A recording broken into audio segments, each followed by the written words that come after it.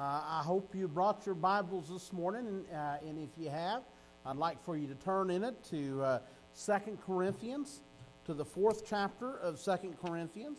I want to begin there this morning. 2 Corinthians chapter 4, the first verse is where we'll begin. We'll read the first 6 or 7 verses, and then we'll go to the Lord together in a word of prayer and just ask His blessings on the rest of this service. If I said 1 Corinthians, I meant 2 Corinthians. I don't know if I said that or not. 2 Corinthians. 2 Corinthians, all right? So, okay, 2 Corinthians. 2 Corinthians chapter 4, verse 1. I'll give you just a moment longer to find it in your Bible. 2 Corinthians chapter 4 and verse 1 begins and says, "Therefore, seeing we have this ministry, we have received mercy. As we have received mercy, we faint not, but have renounced the hidden images of dishonesty, not walking in craftiness, nor handling the word of God deceitfully, but by manifestation of the truth, commending ourselves to every man's conscience in the sight of God. But if our gospel be hid, it is hid to them that are lost, in whom the God of this world hath blinded the minds of them which believe not, lest the light of the glorious gospel of Christ, who is the image of God, should shine unto them. For we preach not of ourselves, but Christ Jesus the Lord, and ourselves your servants for Jesus' sake. For God, who commanded the light to shine out of darkness, hath shined in our hearts, to give the light of the knowledge of the glory of God in the face of Jesus Christ. But we have this treasure in earthen vessels, that the excellency of the power may be of God and not of us." Let us pray together. Heavenly Father, we humbly come before you here this morning. We thank you, Lord, for the good day and for the many blessings. We thank you for the opportunity you've given us to gather here this morning, to worship you in spirit and truth. We thank you, Lord, for each one that you've sent our way. We thank you for our church family, for the roof you put over our head, for the nation that we live in, the freedom that we have to gather here. Lord, we thank you, Lord, every breath that we draw is a gift from you. You've been so good to us, Lord. Lord, and you've blessed us so much, Lord. And Lord, I pray that none of us would take that for granted, that we would not take it lightly, but we'd always give you the praise and glory that you alone are due. But the greatest gift that has ever been given is you give your only begotten Son. You sent Jesus to die, not for his sins, because he was without sin, but for our sins, to shed his lifeblood so that we might be redeemed, so that we could be reconciled to you. Lord, sometimes I think we don't realize what a sacrifice that was, what a gift that is that you have given, what a miracle our salvation is. Now, because of what you've done, we can live with you forever. Lord, I pray that every one of us would leave here realizing what a wonderful gift that you have given us. That every one of us would leave here praising you and rejoicing, lifting your name up, telling everyone that we come in contact with about you and your mercy and your grace and how great and how awesome that you are. Lord, my prayer this morning is that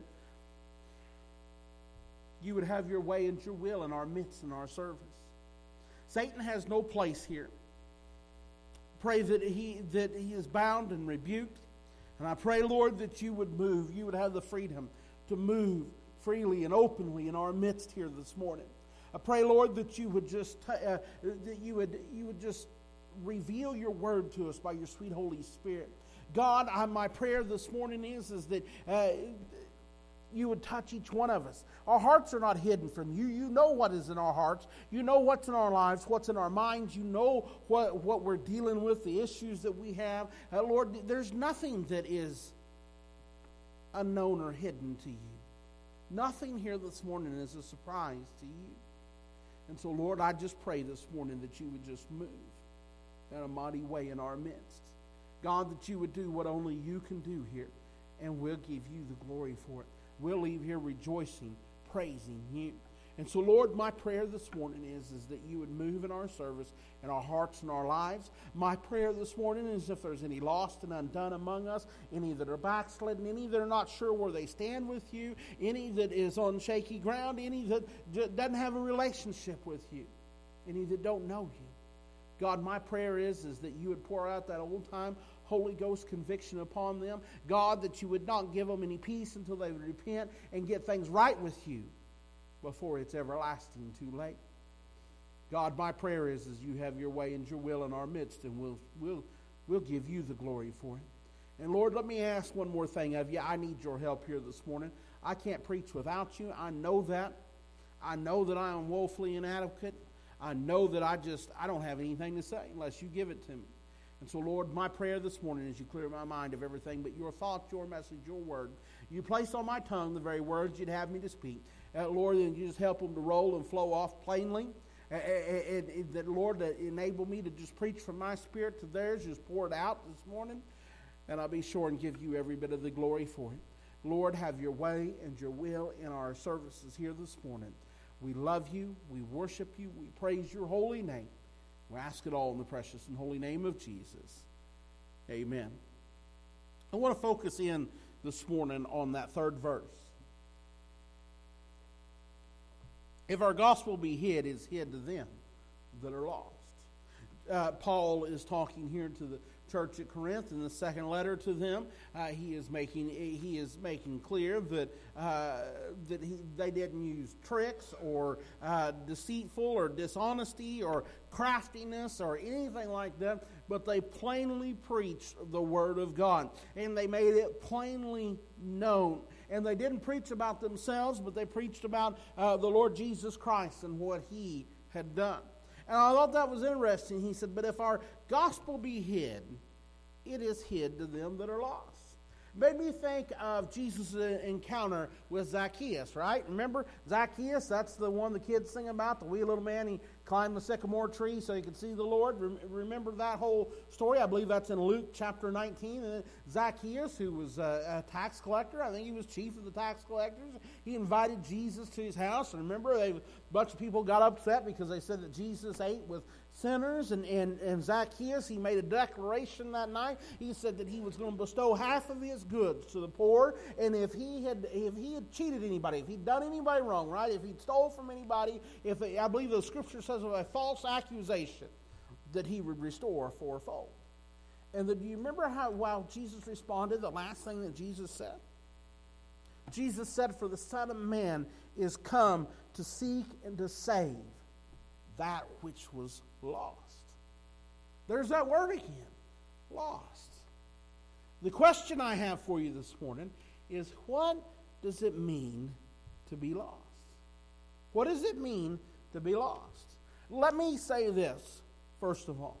My hope and my prayer is that every single soul that is here this morning is saved and on their way to heaven. That is my hope and that is my prayer. But if it'd be all right with you this morning, I'd like to preach to you this morning like the house is full of lost people. All right? In these two verses here this morning, we have found this word lost. What does lost mean? Well, when we look up the word lost and we think about what it means to be lost, first of all, if you're just, lost in general, means that you're not able to find your way, right? Or you don't know where you are, right? I think about my own self. I have, I realize as long as you've known me, I've lived here in town, but that's not me. Other than one little short stint, it's the only time I've ever lived in town. I've always been out in the country, been a country boy, grown up in the country, traipsing around the woods. That's just who I've always been from the time the time I can remember. Matter of fact, my parents let me go and explore the woods younger than probably what I would ever let I know younger than what I'd ever let my children. And so anyways, I've always had a good sense of direction. I just have. That was just something that I was born with. I've just about always had a good sense of direction. As far as going out, and I remember as a kid exploring through the woods and things like that, I always knew which direction the house was, right? I could always turn and point towards the house, and I don't remember getting anywhere where I was ever lost. And then as I got older, I've been a hunter. I think we talked about fishing here a few weeks ago. I've never been a big fisherman. I fished a lot growing up, but as an adult, I've never been a big fisherman.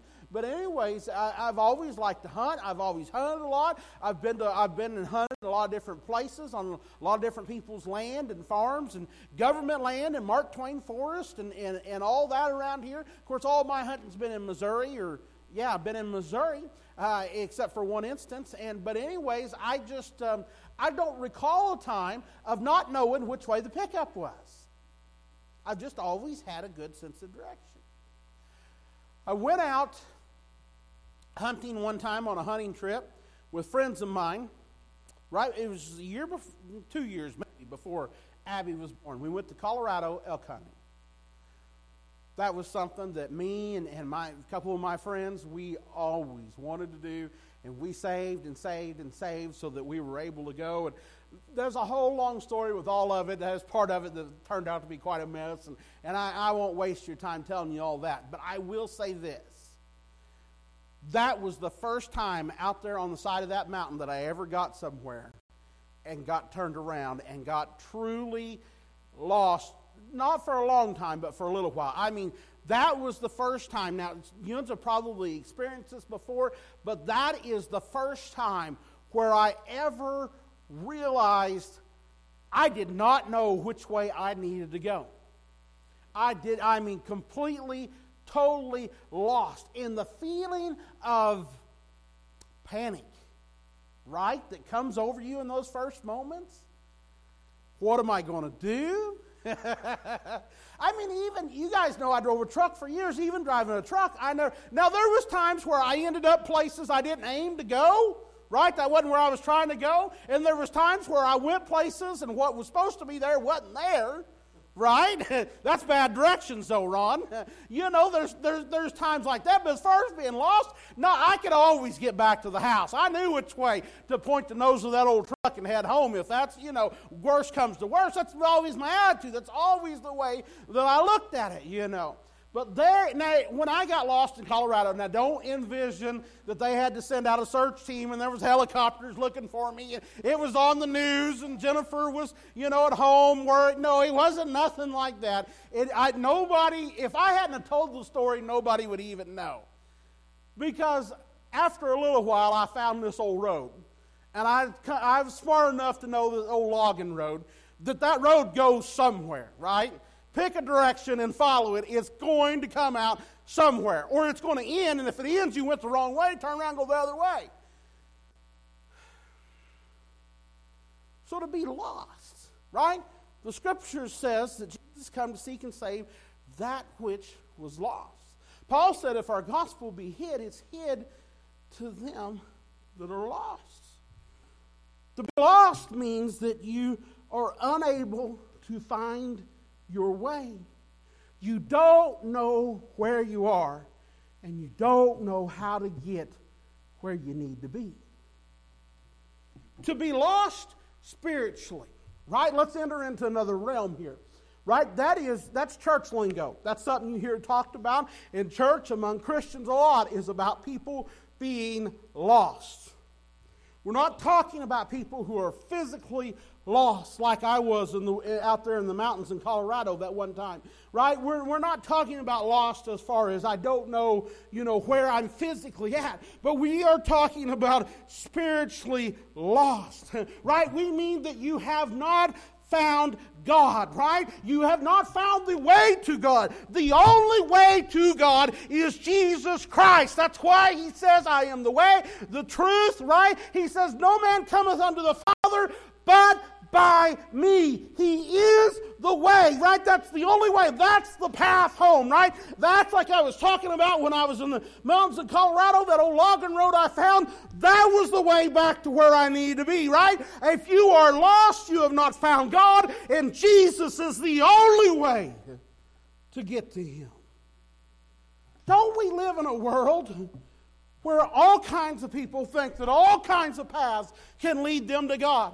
We live in a day and a time where you will hear on the TV, people you'll see on the internet, your friends will tell you that, they'll throw their humanistic philosophy at you, right? They'll intermingle a little bit of all these different Buddhism and Confucianism, or however you say it. I get confused when I say it, and it's confusing too. But anyways, all of these different philosophies and religions at you.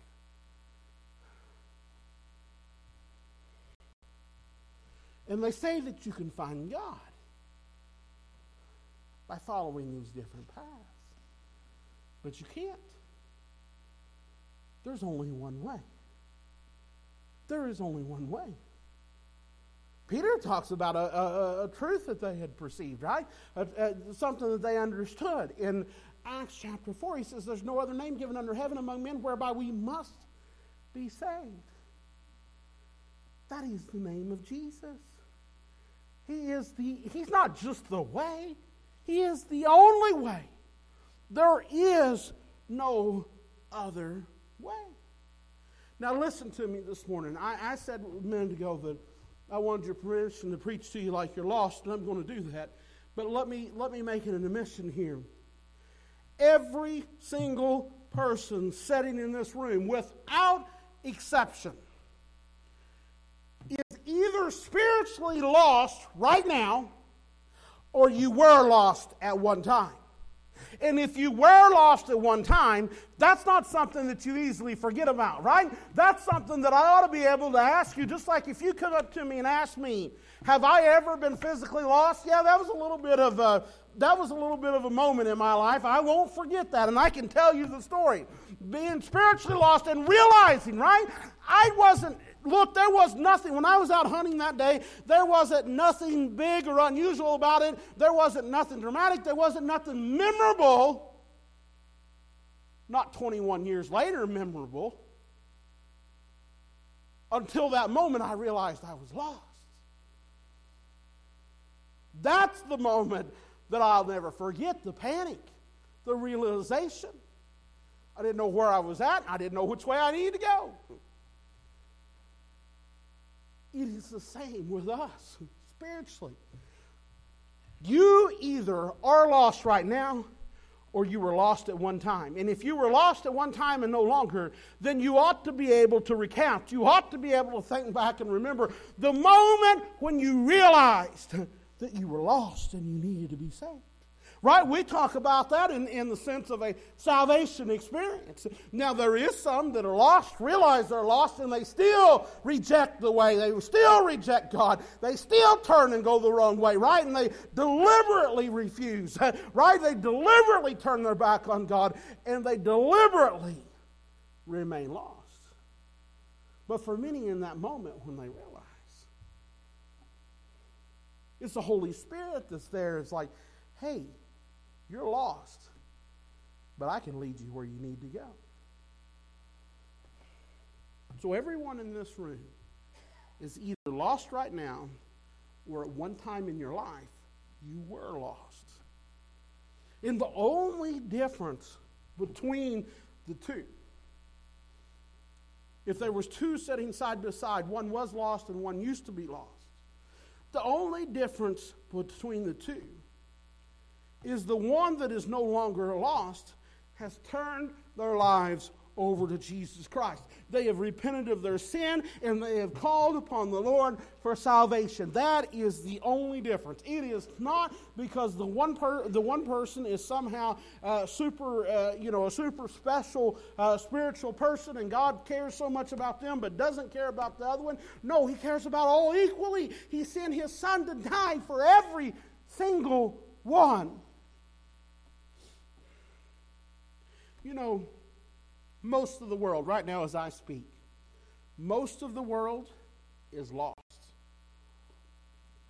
What I mean by that is most of the people in the world, they are lost right now. As I speak, they are lost.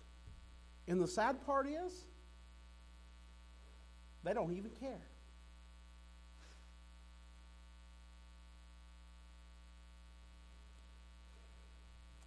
Can I share with you some thoughts? Because I'm going to have to say, it is sad. We've reached a time, right? Most of the world's always been lost. But we've reached a time more so than I think at any time in any of our lives, anyway, sitting here, if not in recent history, that people are lost and they don't care. They just simply could care less. Can I explain to you this just for a minute what it means to be lost? Because I think if they grasped what it meant to be lost, they would care, right? Right? I knew what it meant for me to be lost out there on that mountain. I knew that there was already snow on the ground, right? And I knew that, I got a lot of insulation. I had a lot then too. But I knew that I wouldn't make it, all right? I just don't know. I wasn't prepared. I wasn't equipped, right? I was equipped to do a lot of walking and a lot of climbing and that kind of hunting. I was not prepared to just go out there and spend a night in the snow at 12,000 plus feet. And I knew I had to figure out something and find my way.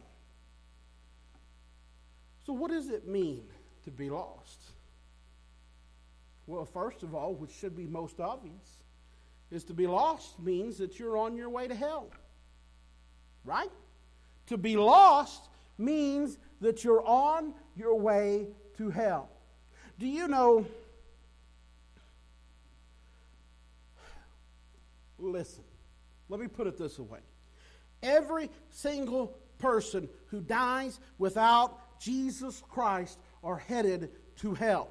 There is no way, as I said a minute ago, but by Jesus, right? That is it. There is no other path. There is no other valid way, right? Jesus is the only way. And listen to me, hell was not created for you and I, right? It was created for the devil and his angels, right? God gave his own son, his only begotten son, to die for all sin, right? To die for every single one of our sins, for that way whosoever would accept him, right, could be reconciled and could be made right and could be forgiven. That way no one would have to go to hell. If you go to hell, it's because you chose it, right? And you made the decision, the choice when you rejected Christ.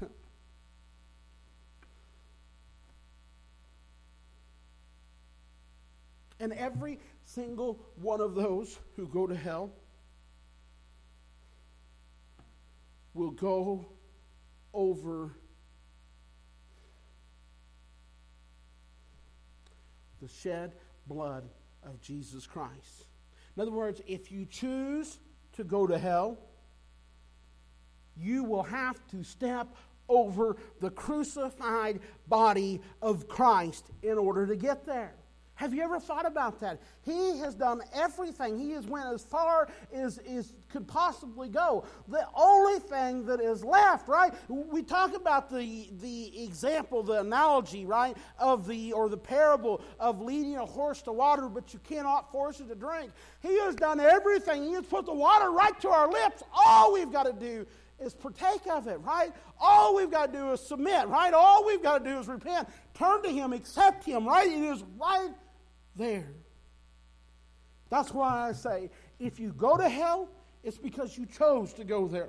And if you choose to go there, you will have to step over the crucified body of Christ in order to get there.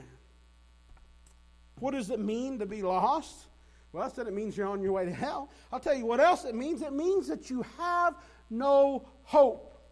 When you are lost, you are without Jesus. When you are without Jesus, you have no hope. The scriptures, I believe it was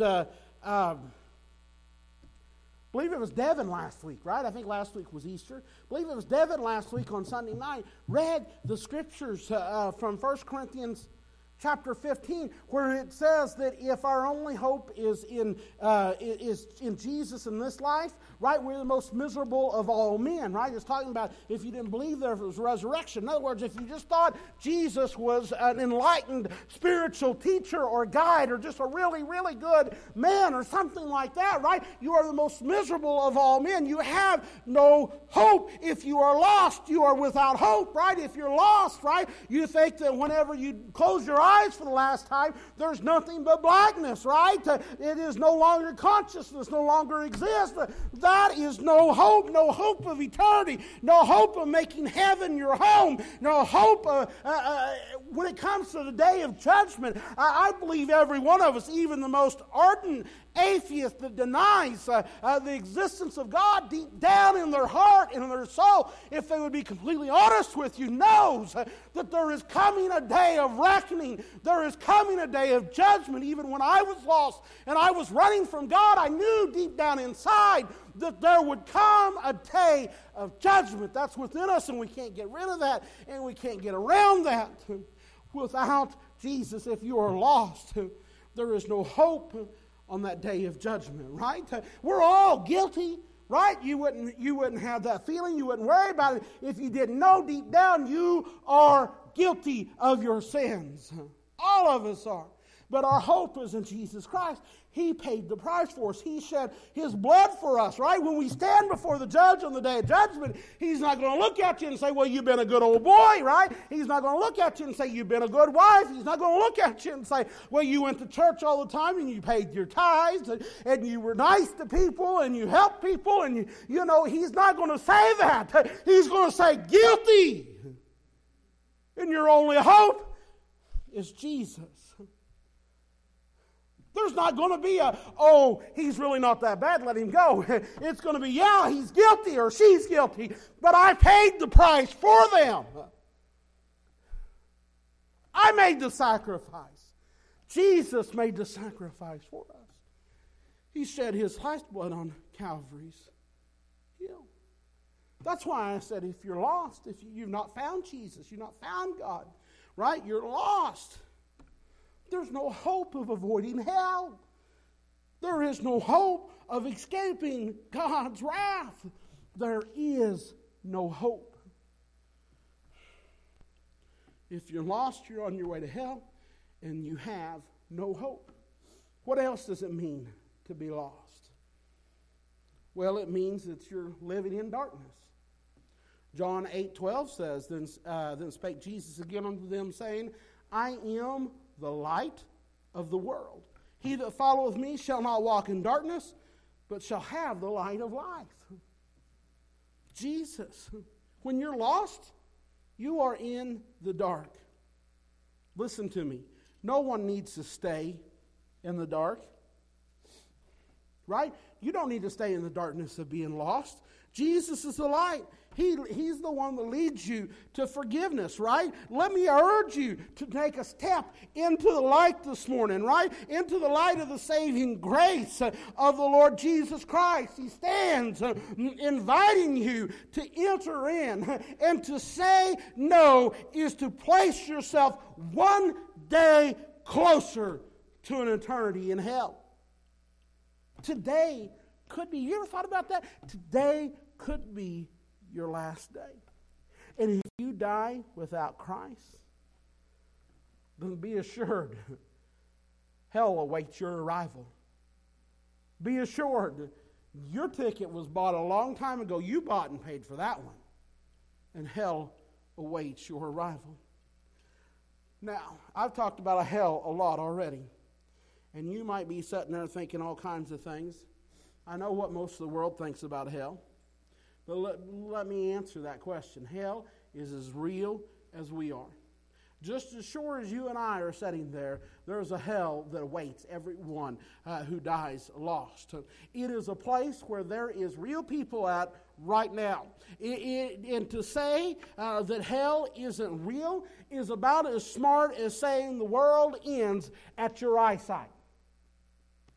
You ever thought about that? To say that hell doesn't exist is about as intelligent or about as smart as saying that beyond the distance that I can see, the world no longer exists. It's about as smart as saying that the world ends at your eyesight. Listen to me. In both cases, we are saying nothing exists beyond what we can physically see. Right? You ever thought about that before? To say there is nothing beyond what I can see?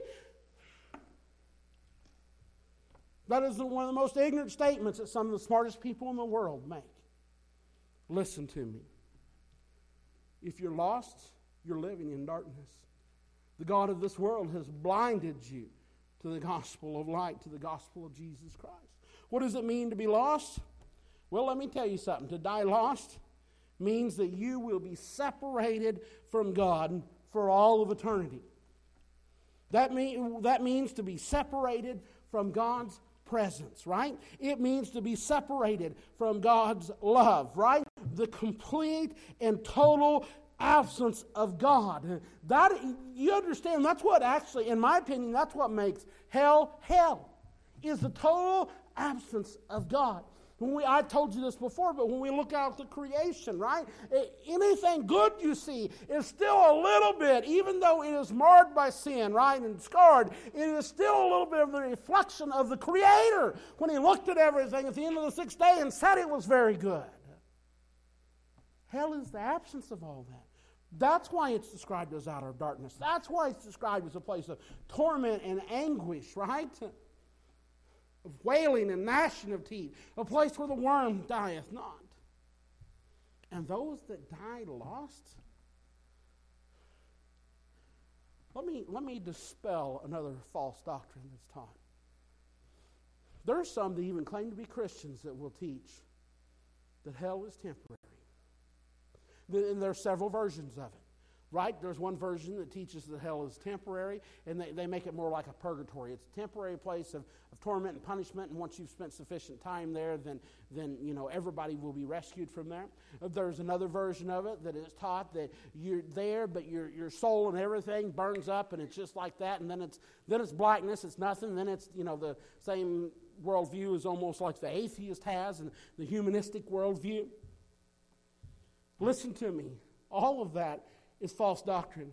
All of that is false teaching. None of that is scriptural. None of that is biblical. You will not find any of that here in the Scriptures. What you will find in the Scriptures is that hell is a place of eternal torment and punishment, right? It is a place where the flame is never quenched, where it never goes out, right? It is a place where we will be eternally, forever separated from God. And that means your separation is from God, and it's from your family, and it's from everything and everyone that you've ever cared about. I have heard people brag about going to hell, that say they're going to meet, that that's fine with them going to hell because that's where their family or their friends is, and they're going to meet up, and they act like they're going to have some big party or a barbecue or something like that. That is total utter nonsense. There will be no reunions in hell. That you will not meet up with your buddies or your family and have a big party in hell. It is a place of anguish and torment eternally without end. To die lost means that you will be cast into the lake of fire forever, that place of torment. Right? Revelation chapter 20 and verse 14 says, death and hell were cast into the lake of fire. This is the second death. And whosoever was not found written in the book of life was cast into the lake of fire. Right? What does that mean? What does that speak of? Well, fire is speaking of judgment, of course, right? So it's a judgment of the wicked. It's a judgment of the lost, right? It's a judgment of all those who said no to God. It's a judgment of everyone who had opportunity, right? Everyone has opportunity. So it's a judgment of everyone who put off getting saved. Fire speaks of judgment. It speaks of torment. Can you imagine being in a hot, blazing, boiling fire and no way to get out of it? No way to get out of it. Your body will not be consumed. right? You're in your eternal body, your celestial body, right? It is one that will not be consumed. Instead, it will be tormented, burning forever and ever. Have you ever been really close to hot fire before? First time I ever realized anything quite like this, I mean, I'd done a lot of stupid things in my life. And for a long time, I always prided myself as being, tough. And that's when I was dumber than what I am now. As you get older, you get a little bit smarter. You really do, most people. For a long time, I never saw a fire so close that I couldn't force myself to get as close or touch or whatever. I mean, I've touched a lot of hot stuff. I've been in the shop with the boys. I'm talking when I was in high school, right? You cannot move your finger fast. You know how people do a cigarette lighter and run your finger, through it and not get burned? You can't do that fast enough on a cutting torch. The fire is too hot. We were stupid. We watched somebody get burned and next to do it too, And that's a lot of heat. But, I mean, you can force yourself to run your hand through it, right? There's been times where I've had to grab stuff that was absolutely hot. I was running a brush cutter for the county one time. This is years ago. Me and Jennifer first got married. And it was one of them that had the side arm on it, goes all up and down. Anyways, I got too close to the edge of the ditch there where I was trying to cut for the county. And there was a culvert right there, and part of it caved in, and the thing dropped down this way, and I was about to fall off of that it was a John Deere tractor with that arm on the side of it, that's what it was. I was about to fall off of it, and I was going to fall right in front of that, and that was not going to be good. And I forced it, and it was hot. The old muffler is right here in front of me, coming up out of that hood. Now, that's how far up on it I was. And I stuck my hand on it and pushed myself back up. I left the skin from my hand on that muffler. I don't mean just a little bit. I mean a lot, fingerprints and all, left it on there. I mean, I'm saying there's some hot things, right? And you can force yourself to it. But the first time I was ever around a fire that was so hot that I could not force myself to get any closer was when God began to give me the realization of just exactly what the fires of hell might be like. We were getting ready for an old brush arbor. And I know this sounds crazy, but it's the truth. We were getting ready for an old brush arbor north of Seymour several years ago. And there had been an old outhouse, and there was some old wood that was probably over 100 years old. Been paying no telling how many times they'd pushed in, they'd cleaned up this area and where we were going to have this, and it was a big fire, and it was roaring, and it was roaring. And then when that old wood got to burning good, man, I had never been around a fire, not that big a fire that was hot. I know something small like a torch might technically be higher in degrees, but when you add volume to it, that changes everything.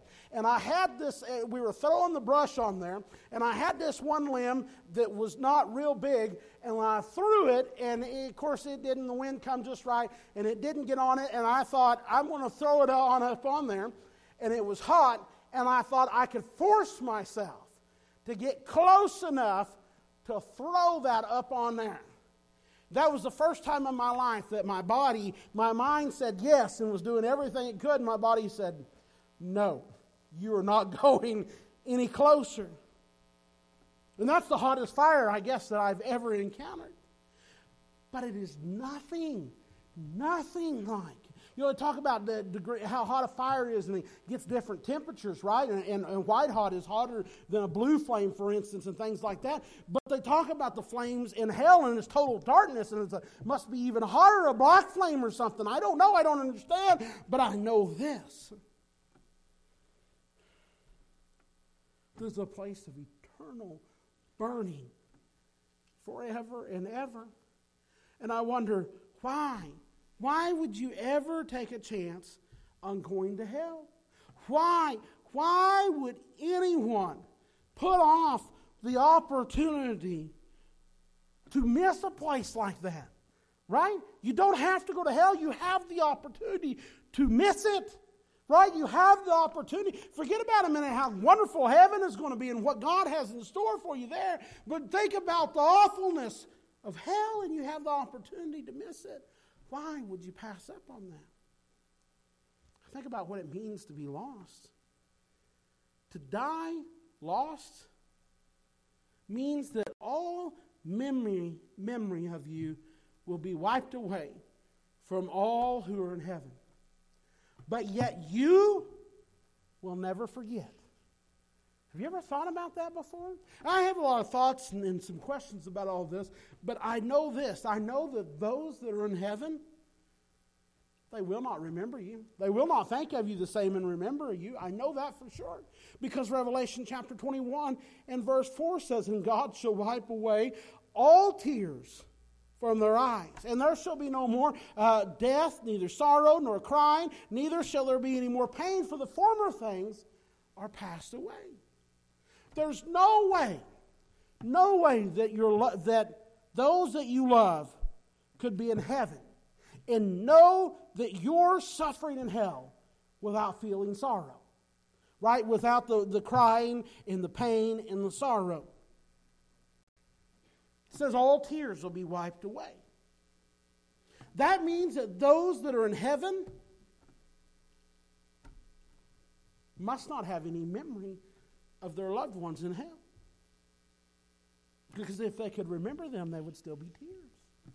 Right? If you're in heaven and your child, or your parent, or your sibling, or your spouse, you know is burning in eternal hell, how could that be without there being tears and without there being sorrow and without there being crying?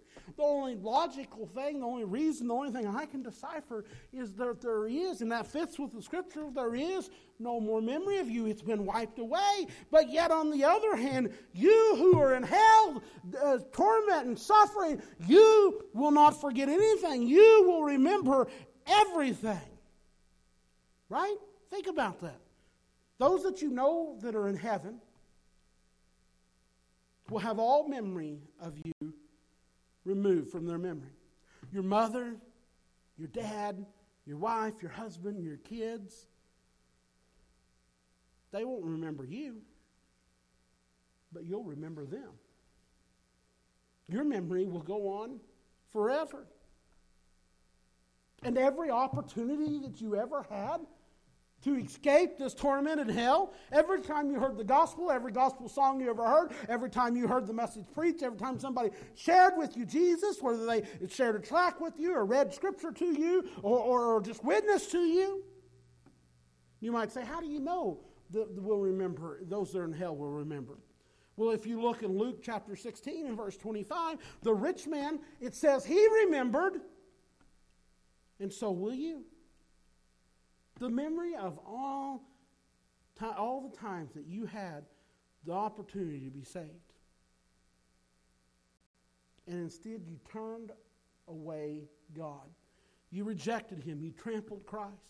The times that you said no to the Lord.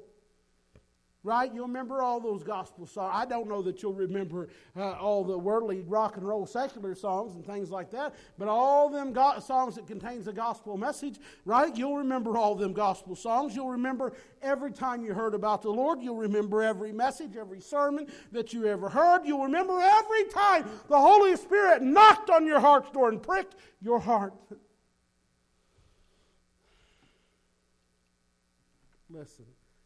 Why am I telling you all this? Because you've rejected God enough. One day you will say no for the last time. For the last time, you'll say no. You don't know when that last time will be, right? There's a lot of people who's died in their teens. There's a lot of people who's died young, 20s, 30s, 40s, 50s. My goodness, I look at that, and most of the men in my family on my dad's side died in their 50s. My dad made it to almost 61, and that was old for the men over there. You never know when will be your last time. No one knew when their last moment, their last time was going to be. And you don't know either.